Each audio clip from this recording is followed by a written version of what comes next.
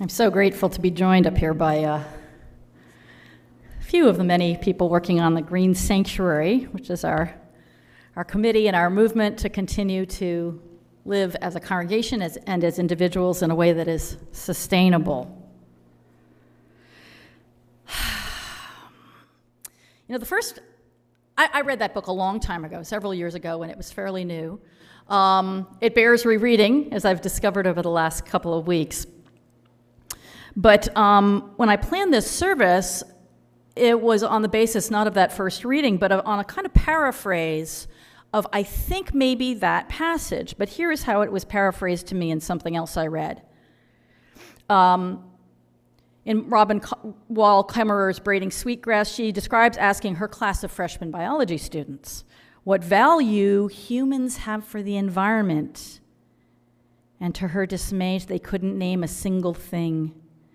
We all hear and say things like, humans are garbage. The world would be better off without us. That may be somewhere else in the book. I'm not sure, but that's the idea that I was taking into this service, and not just because that maybe Kimmerer's freshman biology students said it or not, but that it really echoed something I have heard, read, even thought too many times. Look it up on the web. Would the earth be better off without the human species? You'll find a lot of debate, and you'll find a lot of people ruefully believing that maybe it would be. I mean, the planet will go on without us, of course. And the planet will go on with us. But we know enough about the history of this planet to know that rising out of the constant ebb and flow of species coming into being and disappearing into extinction that is just a natural part of this ecosystem, there have been 5 spikes of extinction in the history of the world, this planet. Since life came along, there have been 5 great extinctions, millions of years perhaps, where a change in climate, the striking of an asteroid on the surface of the planet, some change brought about a wave of extinctions. And then, of course, the ecosystem regained its equilibrium and came back, but not before many, many species disappeared. We are in the middle of the 6th great extinction, and we know what has caused it. This is the Anthropocene extinction. It was caused by one species. It is being caused by one species, and the Earth has never seen anything like that.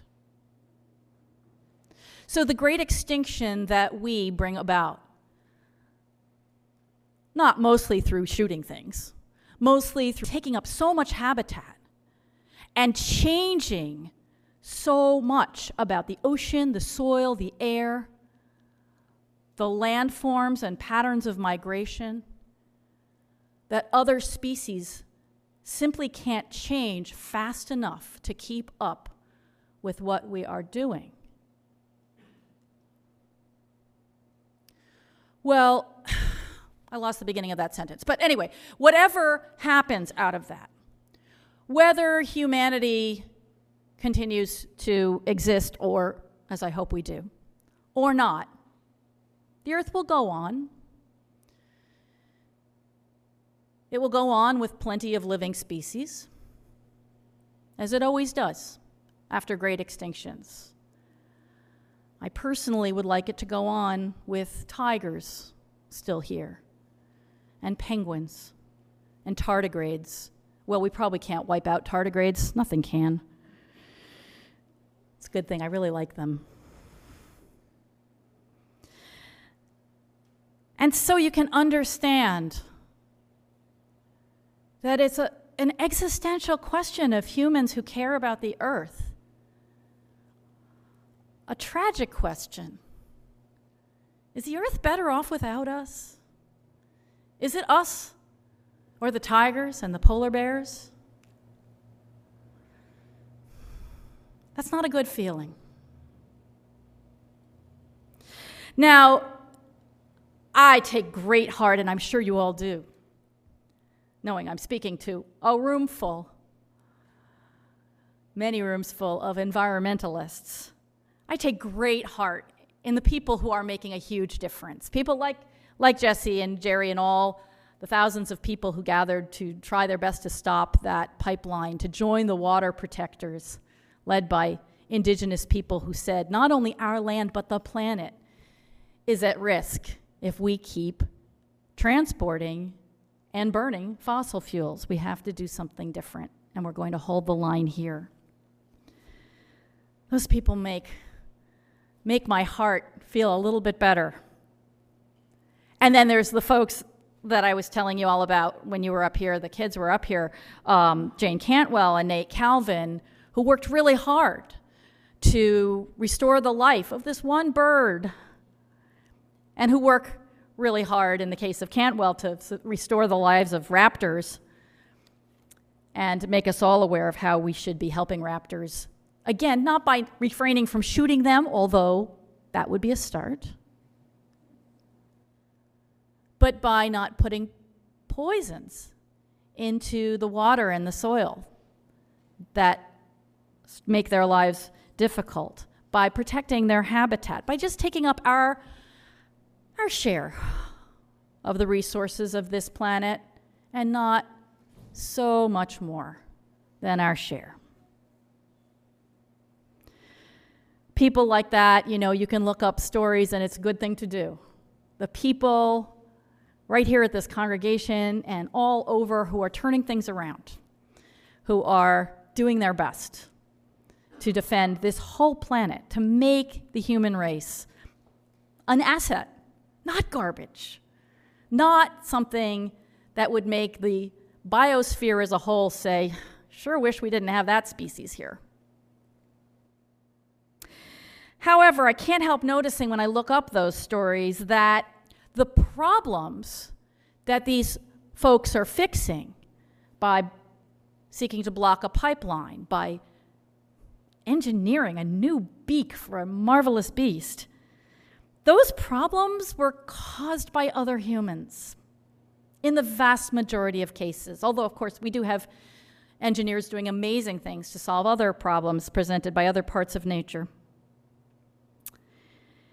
It's hard not to notice that when it comes to the big things, like the pollution of the soil, like the acidification of the oceans, like climate change,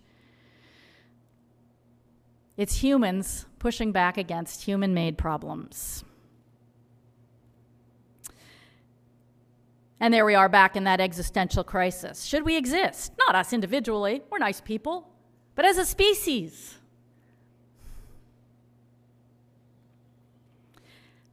I don't think it's a good frame of mind to be in. I don't think it helps us. I don't think it's a good way to live, having this sneaking suspicion that you're not a very beneficial species. And I don't think it's a good frame of mind to be in when it comes to getting the energy to heal the earth. Despair might be motivating in short bursts, but it's really not sustaining. We need something else. So I was really glad when I started rereading Braiding Sweetgrass, which is, as I said, worth reading again and again and again. I was very glad to discover the passage that I thought that person must have been paraphrasing, the one that Barbara just shared with us, and discovered that, in fact, there was quite a different flavor to it. That she wasn't asking the students, do you think that, that we're worthwhile? Do you think that we have value? She was saying, do you think the earth loves you the way you love the earth?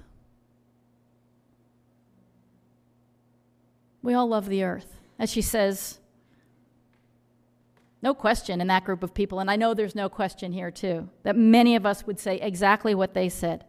Nature, wilderness, is the place where we experience our greatest sense of belonging and well-being. We love this complex ecosystem to which we belong. But does it love us back? That is so much better a way to frame the question. And it's a hard question to even think about, to answer, but a really important one. Now, Robin Wall Kimmerer is a wonderful writer, a poetic writer, and a fine teacher.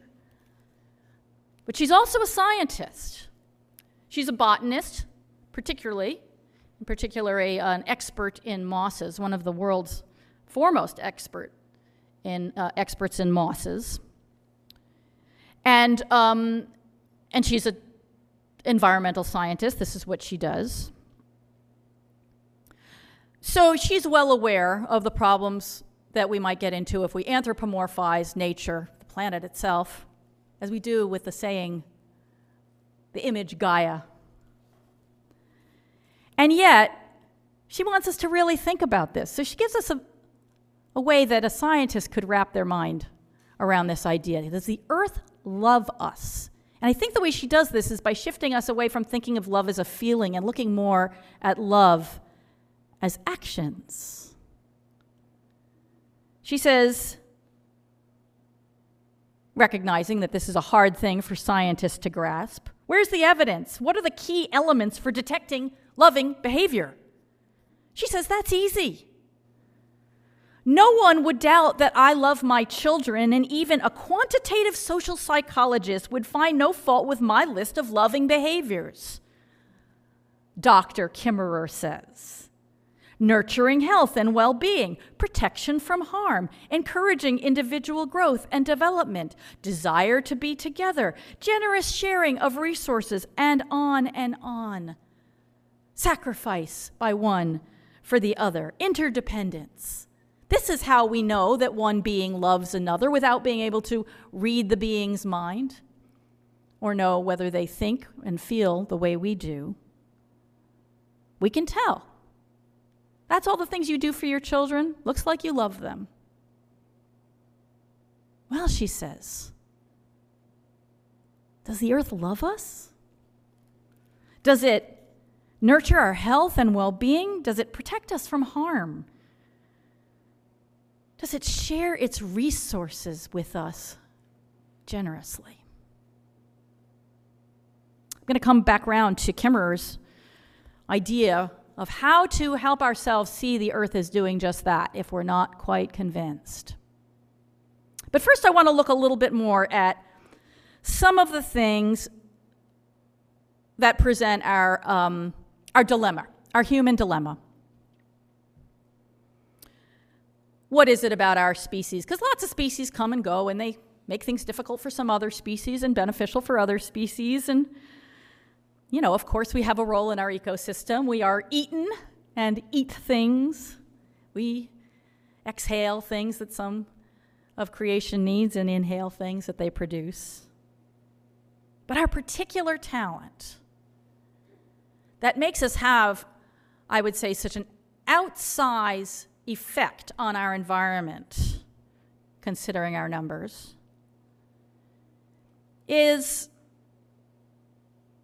well, our ability to think ahead, if imperfectly, to reason, also imperfectly, to build things that last way beyond us. In other words, our technology.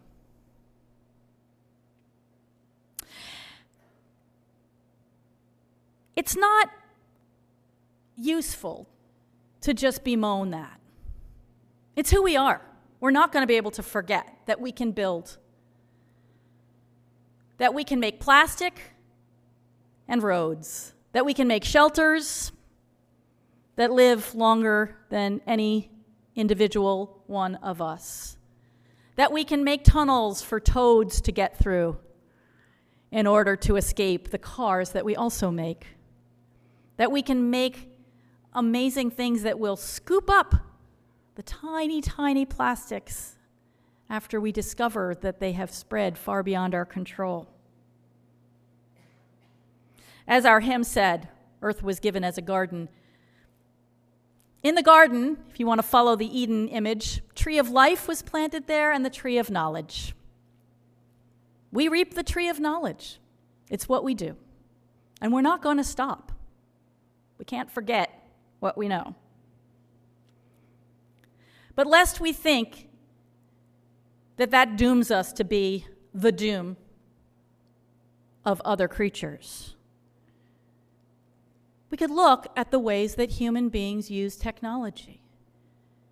I don't have time to go into a long explication of Balinese water temples, but I urge you to look them up, to look up the presentations of Stephen Lansing, whom I first discovered through the Long Now Foundation, the organization here in the Bay Area that is dedicated to thinking long term, saying, this is something we don't do so well as humans.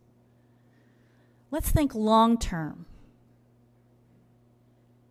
And Lansing, who's an anthropologist, says, the people in Bali have been doing this for a very long time. They have a very complex irrigation system, and irrigation really lends itself to selfishness and greed taking over. As I said, I can't go into all the details, but suffice it to say, the people of Bali have not eradicated selfishness and greed. They can be selfish, they can be greedy, but they have created a complex system of irrigation in which the people upstream have just as much reason to protect the water and pass it along good to use to the people in the rice paddies downstream as the people downstream do. Usually that's not the case, right? The people downstream suffer from what happens upstream, but the people upstream, they don't care. The people of Bali have solved this problem. They solved it over 1,000 years ago, and they have sustained the system all that time. They know how. They're no different than people anywhere else. Lansing has some other reasons to be hopeful that we could adopt systems like this elsewhere in the world. I'll just say one other thing that gives me hope is, Kemmerer and her people. Because not only is she a botanist and a scientist and a professor, she is a Potawatomi, member of that nation, and she learns from indigenous wisdom and passes on indigenous wisdom that she incorporates into her science and her writing. Again, human people who have known and practiced for a very long time how to live sustainably. It's not that they don't build houses, it's not that they don't take up any room, it's not that they don't leave trash behind or bury their dead and need space among the other creatures. But they have ways of keeping a balance. And they have done it for over 10,000 years. Human beings know how to do this. And again, a problem, I think, sometimes with modern environmentalism, not only is that we can get stuck in despair and self-hatred, but those of us who are not indigenous can get this sort of woo-woo attitude towards those who are and say, they are an enlightened kind of being. Well, they're very wise societies, but again, they are not free of greed and selfishness and the things that can create environmental disaster if we let them run rampant. What they have is very old, tested, honored institutions for counteracting those things. They have the social technology to be wise about our other technologies, just like the people in Bali, who know all about irrigation and could use it so that the upstream people can get all the good water and leave the people downstream with nothing much for their rice paddies. But they have figured out a way to overcome that and many natural pests that assail rice farmers as well.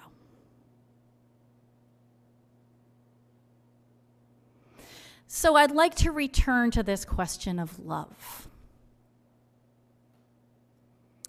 If we remind ourselves not only that we love the earth, and not only that we love other human beings, but that the earth loves us, all of us, the way a mother loves her children, sustaining them, giving them what they need, sharing her resources with them so that they might thrive. If we can remember that, then we know to look to the people who figured out how to live in such a way that we love one another and the earth for the long haul, for thousands and thousands of years.